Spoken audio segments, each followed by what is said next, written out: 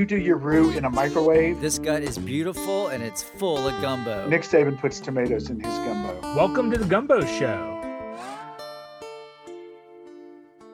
Gumbo is a way of life. It is almost gumbo time, ladies and gentlemen. Welcome back to another episode of the Gumbo Show, the only show in all the universe dedicated to the single bowl of perfect food. And this week, we are going to be even more dedicated to that perfect food. Joining you, as always, our three-headed monster, a three-dragon lineup of hosts this week. It's me. I'm Feynman Roberts in South Louisiana, the Rob Stark of hosts. Brent Barksdale there in North Texas, the Jamie Lannister of hosts. And in Northern Virginia, David Huguenel, the Theon Greyjoy, or Reek, if you will, of hosts. Fellas, what is happening? The excitement is going around, just like the disease that Dave's children have. Oh, wow. We're going straight into that. Yeah. I mean, I'm getting dunked on very quick. I'm the Reek of the show, making fun of my kids. That's all right. I've never seen that show. So Reek could be great. I have no idea. I know there's like a dragon and there's like murder. Lots of murder. Yeah. There's the guy from Elf. There's the guy from Elf. Jamie Lannister gets into it a little bit. You should Google what your character did. He's a nice guy. Yeah, right.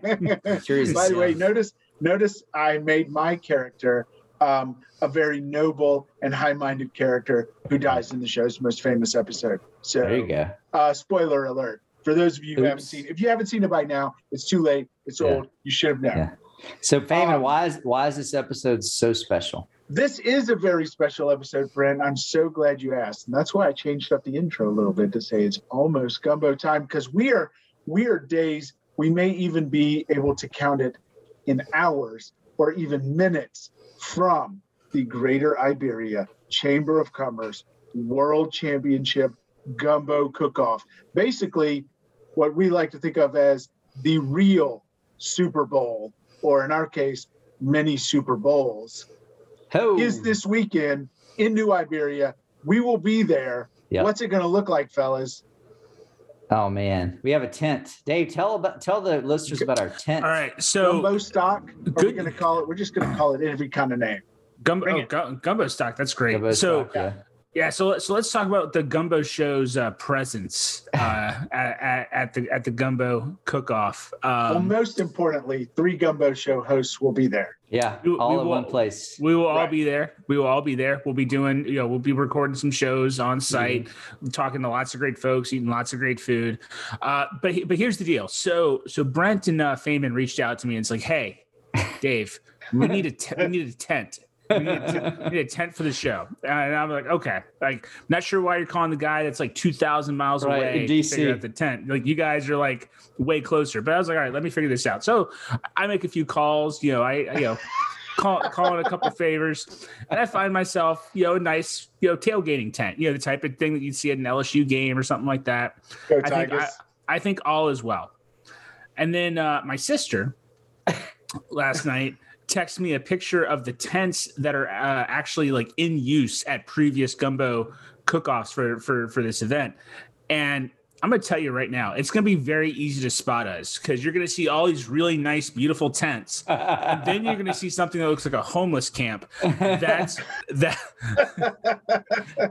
is where you can find the Gumbo Show. Yeah. Because, guys, I'm not going to lie. We're trying to do a few things to spruce this up. We might have a couple of surprises for people to meet us out there. So you should definitely look for us. And you're picking up a banner.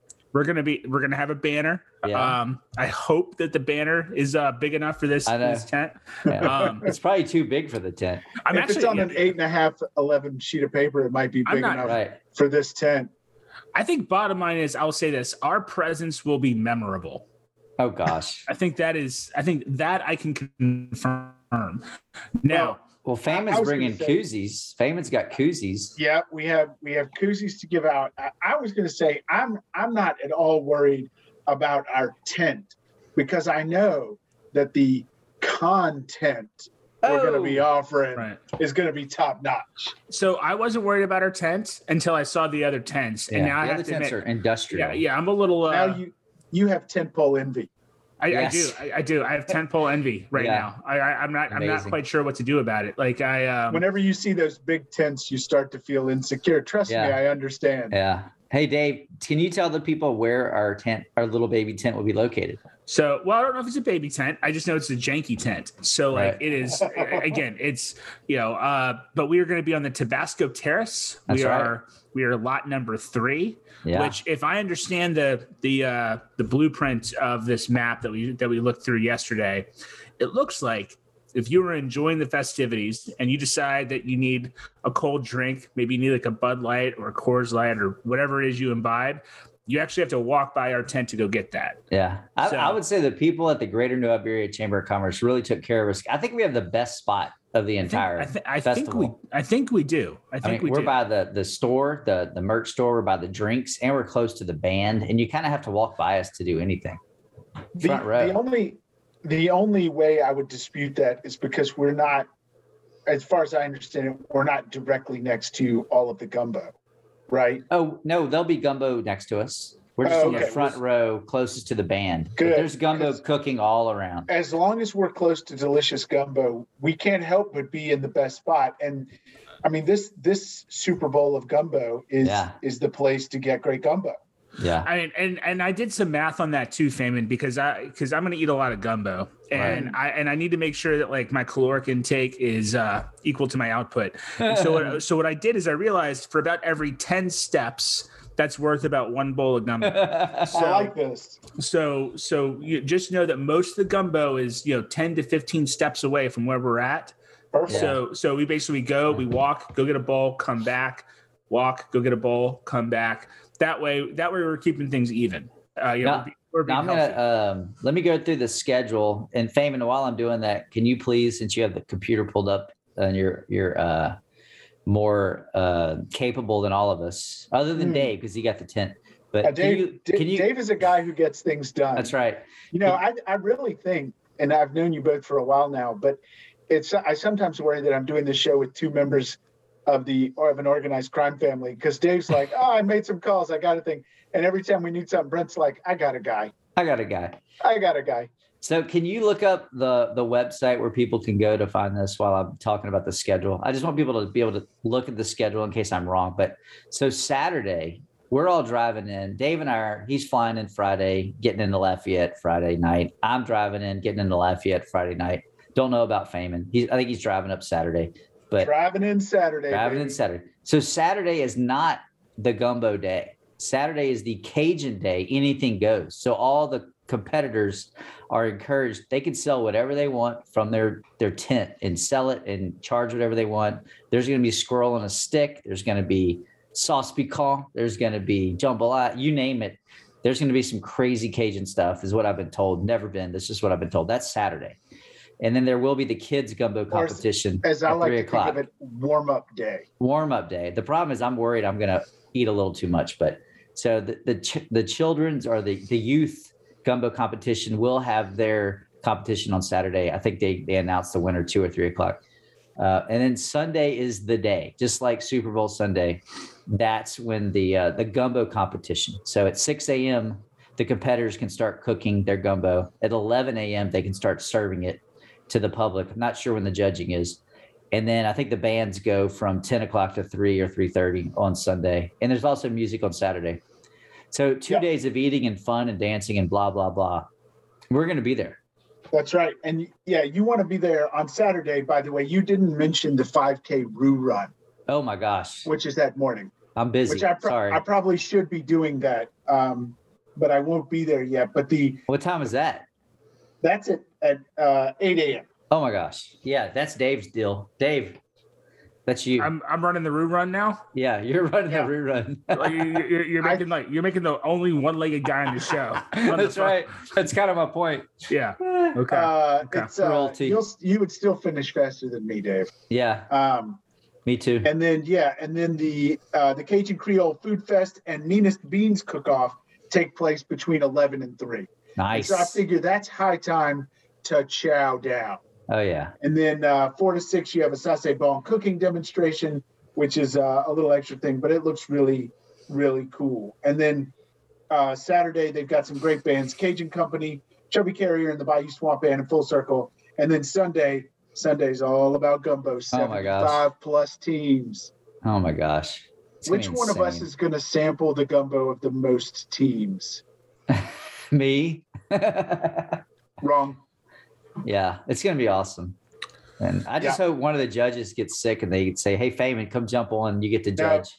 I don't want to be a judge. I know. That's a lot of pressure. I just want to consume. I am there to basically tilt my head back like a foie gras duck. Yeah. And run a funnel with gumbo straight down my neck. So Dave read an interesting article today about science. Dave, would you like to tell us? Oh, good Lord. I'm sorry. Did this become a science podcast? I'm gonna pass on that. I'll let Brent talk about it. No, I don't. Let's just keep this as a positive show and stay away from politics and science. But it had something to do with gumbo and eating a lot of it. Yeah. Anyway, moving on. So what other things? So we're going to be recording on Sunday, starting about 10 a.m. And we actually hired a sound guy just to make this thing a little more professional.